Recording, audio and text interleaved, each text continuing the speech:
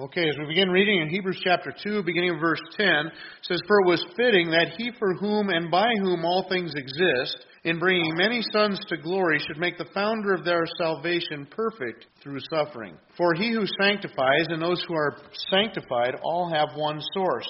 That is why he is not ashamed to call them brothers, saying, I will tell of your name to my brothers. In the midst of the congregation I will sing your praise.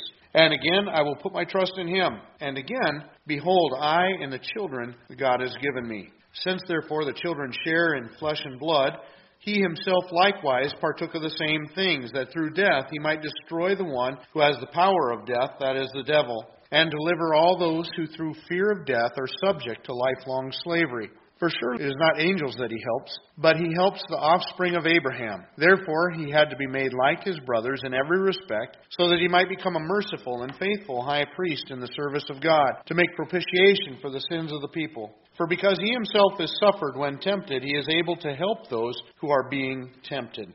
You know, we're used to the idea of superheroes having weaknesses. Probably the most obvious one being Superman and his kryptonite. But it seems that every superhero at one point in whatever show you're watching, things are looking pretty grim and things are looking like they're down. And then, of course, they always win in the end. Well, you know, it's one thing to see that kind of imperfection in a superhero. It's something different when we're considering that in the Son of God or God himself.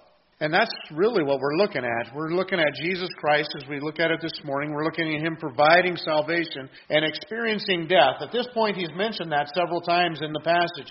If we look back in chapter 1 and verse 3, it mentions the fact that after making purifications for sin, he sat down at the right hand of God. When we get to verse 14, talking about angels, it says that they are ministering spirits sent to serve for the sake of those who are to inherit salvation. Early in chapter 2, it encourages us not to neglect the salvation that is provided for us. And then as we come on into this passage, as we get to where we finished up last week in verse 9, it says, "We see him who for a little while was made lower than the angels, namely Jesus, crowned with glory and honor because of the suffering of death, so that by the grace of God he might taste death for everyone." So the point that he's made several times up to this point is that Jesus, through tasting death himself, has tasted it for us and provided this salvation for us. Now, the question here is that a weakness?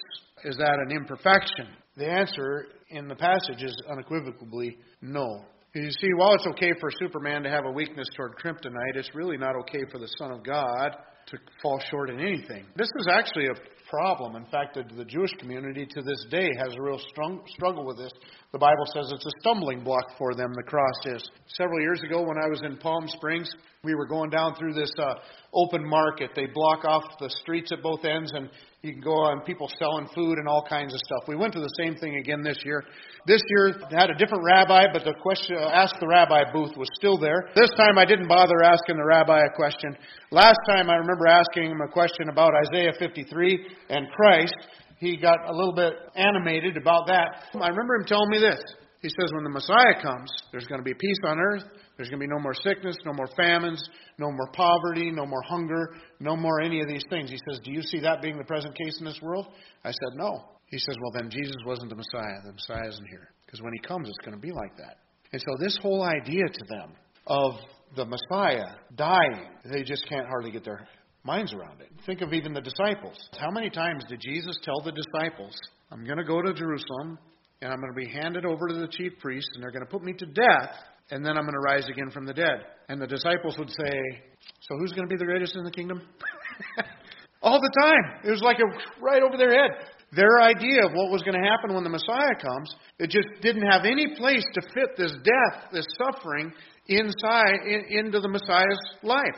Now, we know from looking back and from what Jesus taught us and the apostles after that, and the prophecies of the Old Testament before that, we know that when Jesus comes back the second time to set up his kingdom, it will be like that.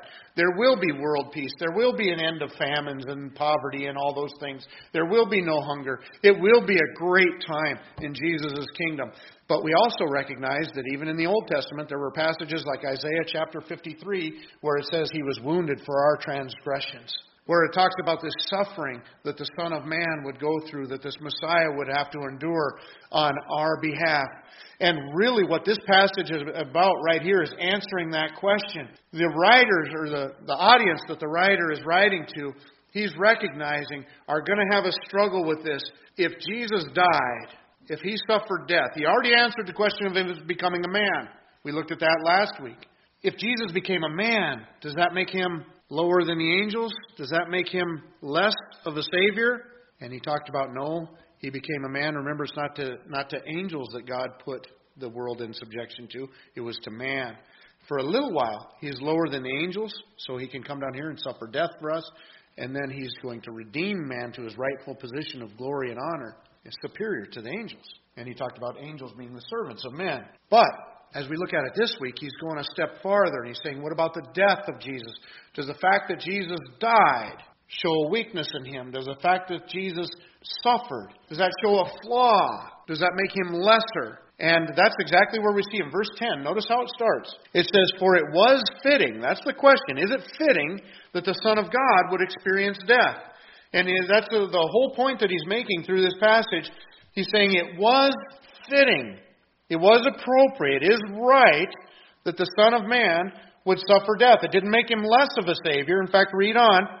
It was fitting that he, for whom and by whom all things exist, in bringing many sons to glory, should make the founder of their salvation perfect through suffering. So he's saying that not only is it fitting that Jesus suffer and still be our Savior, it's actually fitting that he is made perfect through that suffering. Now, that doesn't mean that he was imperfect before. It's not talking about character or moral qualifications. This word perfect is often used in the Old Testament to speak of the Old Testament priesthood, somebody being able to perform the vocation of a priest. In other words, they're perfectly qualified to be the high priest. And so that's what is speaking of Jesus.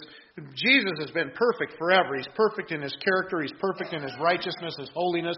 He's always been of perfect moral character. But in order to accomplish the salvation of men, he had to go to the cross and suffer. So it was incomplete. It was imperfect in that sense. But Jesus, it says, through his suffering, is able to be not only morally perfect, but let's call it vocationally perfect. Now he's completely fulfilling the role of the high priest in our life to provide for our forgiveness of sins. And so he's saying, look, it's completely fitting that he should be made perfect, he should be completed through suffering. Now skip ahead with me a little bit. Look at verse 17. Verse 17 starts out, it says, therefore he had to be made like his brothers in every respect. So it starts off in verse 10 saying it's fitting. By the time he gets to verse 17 and he's explained a few things, he says this had to be done. This is the only way to take care of this problem. And the problem, of course, is sin. Sin that we've participated in brings death, and that's the sentence that is hanging over us. That's the leverage that Satan has in our life. And God says the only way to get you out from underneath that sin was for Jesus to take that sin, our sin, upon himself and die in our place as a substitutionary death, which he talked about last week, him tasting death for everyone, so that he could, as he said in verse 10, bring many sons to glory. I love the way that he said that. He's talking about our salvation, but he says he's bringing many sons to glory. In other words, he's reestablishing us back in that rightful position. It's picturing not only your forgiveness of sins, but as a believer in Jesus Christ, you're going to be ruling and reigning with him someday. You're going to have a glorious position. It's not just a place absent of sin. It's a place of positive holiness and positive purpose and meaning in our lives. That's what Jesus is bringing us to. He's bringing many of us to that kind of glory. So as we look at the passage, the point that he's pointing out is, very simply, that he is our perfect Savior. The death of Jesus Christ, far from diminishing him as a Savior, actually qualifies him and perfects him as our Savior. And as we look at that this morning, we're going to look at a couple of different things. We're going to look at his accomplishments, and we're also going to look at what we learn from those about who he is. So the first thing that we're going to see is his accomplishments. He accomplishes, first of all, it mentions sanctification. Because notice, As we read in verse 11, it says, "For he who sanctifies and those who are sanctified all have one source. That is why he's not ashamed to call them brothers, saying," and then he quotes 3 different passages from the Old Testament. One in Psalms 22, Isaiah, and others. And so he's going to quote these quotations from the Old Testament, showing that, look, this is consistent with what the Old Testament said. But the accomplishment that he accomplishes in our life is sanctification. Now, sanctification is a word that means to set apart. Be set apart to be made holy is what it means. In the Old Testament, you see God doing that with like the priesthood. He sets the family of Levi apart from the rest of the tribes to be the priests. God's taking and setting them aside for himself. So it's the idea of being set apart for holiness. And that's what God is accomplishing in our lives. When God sent his Son to that cross to pay for our sins, he put all of our sins upon his Son, separating us from our sins. And so that is, in fact, actually how we're seen even now. Do you realize that? When God looks at you, through your faith in Jesus Christ, when God looks at you, he is not seeing your sin. He's not looking upon your sin. We have already been separated from that. Theologians usually point to a position and a practice. Right, positionally, if you read the book of Ephesians, when we put our faith and trust in Christ, we are placed in Christ. We're now in him. So when God the Father looks upon us, he sees the righteousness of his Son, Jesus Christ. We're now in Christ. So positionally, we already are sanctified to God. We're set apart to him. That's what, when God looks at us, he sees the righteousness of Christ, not our own sinfulness. Practically, what we see in our life is that we still get tripped up. We still stumble. We still have struggles with our attitudes and our actions. And so practically, our life doesn't always practically line up with our position in Christ. And that's really the goal. In fact, again, when you read through the book of Ephesians, the first 3 chapters are spent on telling us who we are in Christ. We're chosen by God, adopted by God. We're all these blessings in Christ. And then he says, now you know what you need to do? You need to live up to who you are. You're in Christ. Act like it. And then last 3 chapters of the book of Ephesians are telling us how to do exactly that. How to live out this new life in Christ. Well, positionally, we are already sanctified in Christ. But practically, we're kind of progressively becoming sanctified. We're getting more and more in our life, living more and more like Christ day after day after day as we grow closer to him. But positionally, we're already there. God has sanctified us. He set us apart for himself to be holy. Not only do we see sanctification, but we see emancipation. Emancipation. When I think of emancipation, I think of Abraham Lincoln, don't you? Because he's the one that brought freedom to the slaves. Him being the leader of that, I guess you should say a lot of people laid down their lives for this issue. But Abraham Lincoln was in charge and led to that we'd have this emancipation of the slaves, that they would be set free. Well, in the book of Hebrews, he tells us that we have the same thing. We have that same kind of emancipation. We've been set free also.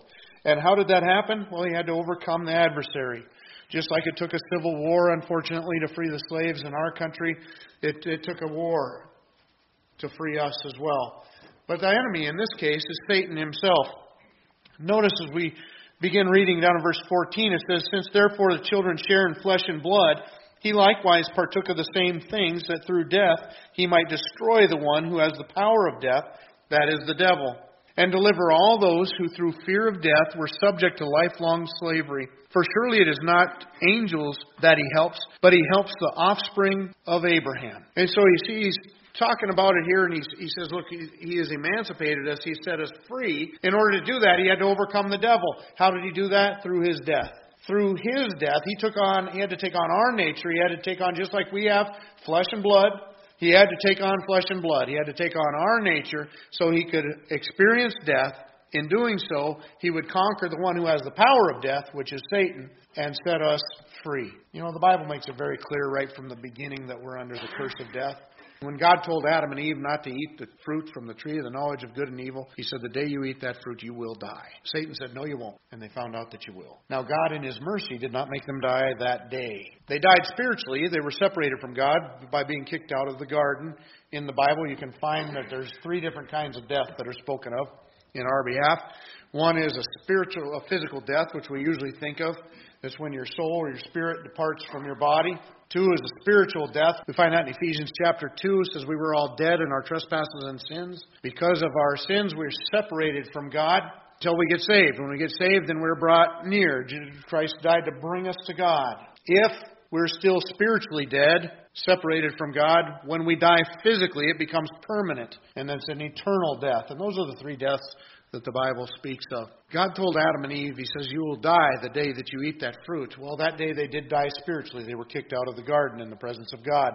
But God had mercy on them. Rather than making them die physically that day, He allowed an animal to die in their place. And He took the skins of that animal to cover their guilt, their nakedness that they didn't realize they had before. Now all of a sudden they're feeling vulnerable and guilty. God took the skins of that animal and covered their nakedness, covered their guilt and their shame through that act of mercy. And that act of mercy is continued all the way to the cross, through animals and the innocent dying for the guilty, to provide a covering for our sin until Jesus Christ came in the flesh and blood and died Himself, finally not just covering our sin, but completely taking it away. But mankind was told right from the get-go, if you sin against God, here's the one rule in the garden, don't eat from that tree. I don't even think there was anything magical about the tree. It's just the fact that they rebelled against God in doing it. And so it was sin, it was disobedience. But He says, you eat that, you die. Well, they died, they ate it, they died, and we see that pattern all through history. We sin and we die. Ezekiel chapter 18, verse 4 says, the soul who sins, it shall die.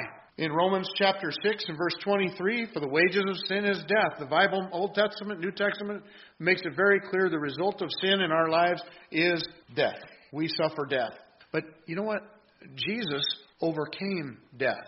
Now, here's the same kind of thing. We're positionally in one place and we're practically in another. We still suffer death. We suffer physical death down here for now, but there's the whole resurrection that's coming, and we will be raised back to life. When we die, our soul goes to be with God, and then at the resurrection, our body catches up with our soul, and we're reunited and we're glorified. And we'll spend forever in eternal life, and with our body and soul, material and immaterial, as they say about ourselves. Jesus Christ has set us free from that death. One commentator said the big question for all the world as they ask this, has anybody ever cheated death? And the answer to that, of course, is yes. Jesus Christ overcame death. He experienced death. 3 days, rose again from the dead to exercise power over death. He gained the victory. The second question is almost as important. Did He leave a path for me to follow? Well, absolutely. He is that path for us to follow.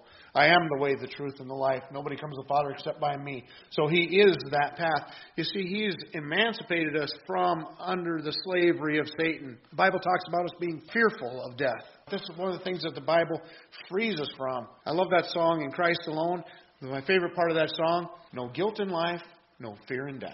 It's the result of the whole rest of the song leading up to that point. But here's the final conclusion. No guilt in life, no fear in death. Now, I've done plenty of things to be guilty of, but you know what? No guilt in life. I'm done with it. Christ paid for all those things. When God looks at me, He doesn't see those things. The Bible says your sins have been separated from you as far as the east is from the west. Well, if God's not going to remember them, I'm not going to dig them up anymore either. At least I try not to. So He accomplished for us emancipation. We're out from under the bondage of Satan because of what Christ is going to do. And when Christ returns the next time, He's going to seal the deal. Now, lastly, it says in His accomplishments within this passage, we see sanctification. We see that we are set apart to God. Emancipation, we're set free from the bondage of death that Satan has over us. And then finally it says this idea of propitiation. Propitiation, very important word. Now this word has the idea of paying a price, kind of like a ransom, but it has another concept added to it, and that is the idea of deliverance from wrath.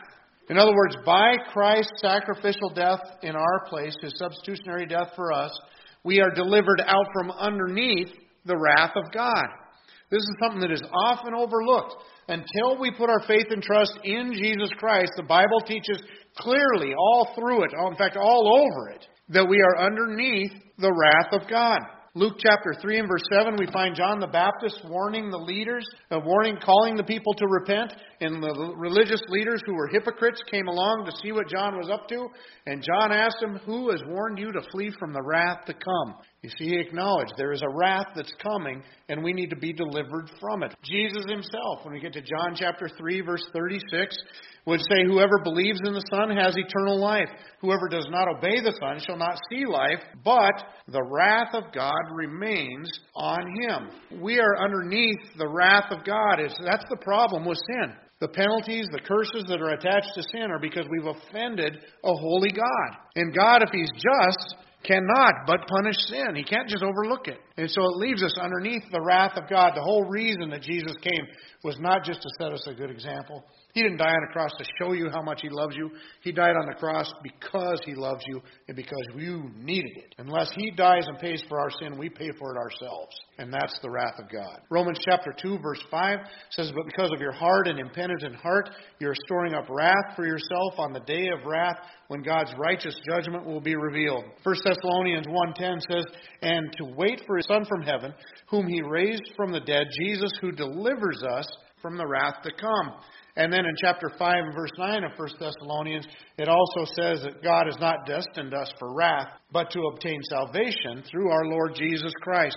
Now, I will tell you that this is a very small sample. If you look up the word wrath in the Bible, there's a lot of occurrences of this word. When you get to the book of Revelation, when it is actually talking about the time when God comes and pours out His wrath upon sinful mankind who refuses to repent and to trust in Christ. 11 times in the book of Revelation alone, from chapter 6 on, it will talk about that being a time period where God is pouring out His wrath upon the earth, upon these people who refuse to repent of their sins. Now, that's a time period that is saying in 1 Thessalonians 5 that we are delivered from, that He didn't destine us for that, because through faith in Christ we're destined for greater things, this eternal life. But that's the whole point. That all sounds very negative, but you know what? It's really positive in that that's what we're delivered from. That's what we don't have to go through. We don't have to experience. We don't have to remain under the wrath of God.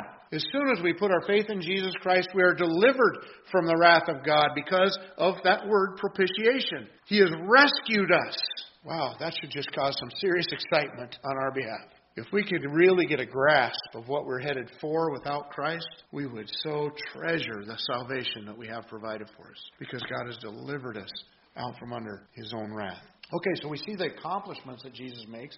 Jesus is far from being an inferior Savior. He is perfected in His being our Savior through His suffering, because He completed the task. Now, not only do we see what He accomplished, but we also see what He is.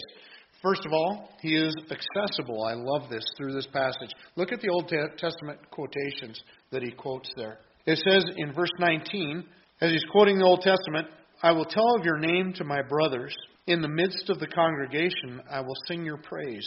And again, I will put my trust in Him. And again, behold, I and the children that God has given me." And so it's looking at the relationship between the Savior and us. And the point that He's making is that Jesus, by coming and taking on human flesh, is our Savior. He delivered us.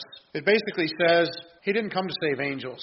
Because angels don't have the physical bodies. They're spiritual beings. He says He didn't come to save angels. He came to save man. He came to save Abraham's descendants.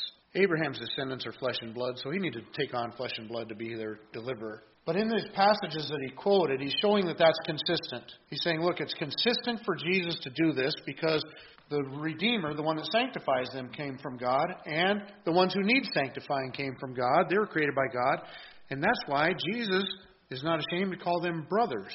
Why did He take on flesh and blood? Because He needed to come and save His brothers. What is a brother? They're accessible. They're somebody you're close to, you have a relationship with. He also talks about, it says, "I and the children that God has given me." And so that time, again, talking about the Messiah, but it's talking about us not as brothers, but as children whom God has given to Him. Again, somebody that's close, family relationships. So we're accessible. And that's what Jesus came down and took on flesh and blood and died in our place, so He is accessible. He once told His disciples, He used another term, He said, "Friends, I've called you my friends because I let you know my plans." In other words, He was accessible to them. They lived with Him for 3 years. And so He's accessible. Not only is He accessible, it says that He's faithful. As we look up at verse 17, "Therefore He had to be made like His brothers in every respect, so that He might become a merciful and faithful high priest in the service of God to make propitiation for the sins of people. For because He Himself has suffered when tempted, He is able to help those who are being tempted." So you see, in this passage, it points out that He is not only accessible, He's also faithful. Now, He's faithful, and I think in both directions. I was looking at this saying, well, what does it talk about? It does say that He's faithful in service to God. So He's faithful in His service to God. As our high priest, He's representing us before God. He's faithful to us. So He can be trusted. He can be depended upon. So He is faithful. And then lastly, it mentions that He is merciful. Merciful. And I love in verse 18, because it says, because He Himself has suffered when tempted, he is able to help those who are being tempted. Because he has suffered, he is able to help. I find myself, like when I talked to Tom the other day at the gas station, I feel for him. I can't imagine what it's like to go through what he's going through. I try to be understanding with what he's experiencing. But at the same time, I recognize that I don't understand. Do you know what I mean? I haven't lost my wife. I can't imagine what that would be like. But I want to be comforting. I want to be encouraged. When somebody else has suffered something that I haven't, I still want to be helpful. I'm trying to be understanding, right? But the fact of the matter is, if I haven't experienced something similar, I can be understanding, but I really don't understand until I've been in their shoes. The point that this is making is, look, Jesus has been in our shoes. He's endured the suffering at a level that we won't, that we haven't. He's endured our suffering and so much more. I know what it's like to feel the guilt of my sin. I don't know what it's like to bear the sin of the world. I know what it's like to face temptation. I don't know what it's like to go one-on-one against Satan. And he does. And so he took all of our suffering plus upon himself so that no matter what we're going through, he understands. He knows. In fact, that word there, help, a lot packed in that little word. That word actually means to run to the cry of a child. I got a glimpse of that. I remember Lisa got pregnant with Tim, and we had our first child. Now, I was greatly attached to my son. First couple days, she was in the hospital, and go get off work and run right to the hospital and get in there. I couldn't wait to get to the hospital and hold that little guy. But I grew to appreciate that mothers have something deep there that is amazing. There was times when he was newly born, and when he would cry, just the sound of his cry would trigger physical changes in her body. And I was like, wow, this is amazing. There's just like something physically, even naturally, inside of her. There's a connection. There's no connection. The umbilical cord was cut. There's not a physical connection there anymore. But somehow, the physical, just the sound of his cry, even in the distance, will trigger things in her body to provide the needs that he has at that moment. And I was like, holy cow, this is amazing. And that's exactly what is talking about right here, about Christ and his affection for us. That when we cry, he responds. When we cry, he feels it. When we cry, he runs to it. How can you get a perfect Christ without that? If he didn't suffer, if he didn't go through that, he could be understanding, but could he really understand what it's like to be in our shoes? But that's exactly the point. He took on that flesh and blood. He experienced that, and now he knows exactly what it feels like, and he runs to our cry. Well, he's going to elaborate on that a little bit when we get up to Hebrews chapter 4. In verses 15 and 16, it says, "For we do not have a high priest who is unable to sympathize with our weaknesses, but one who in every respect has been tempted as we are, yet without sin. Let us then with confidence draw near." Now notice the verse 15 is what he did for us. He's able to sympathize with us because he went through what we go through. Because of that, we can enter with confidence, draw near to the throne of grace that we may receive mercy and find grace to help in our time of need. Having overcome temptation himself, he has intense desire to help us in our times of temptation. So as we look at our perfect Savior, we see that he accomplished for us sanctification. He set us apart to God. He emancipated us, set us free from the sin and the dominion that Satan holds over us. He did this through propitiation, by delivering us out from underneath the wrath of God. In doing that, he is accessible to us, he's faithful to us, and he's merciful as our high priest. Well, I think he made the argument very effectively. Christ is our Redeemer, is our Savior. He wasn't diminished by his suffering for our sins. He was perfected in it.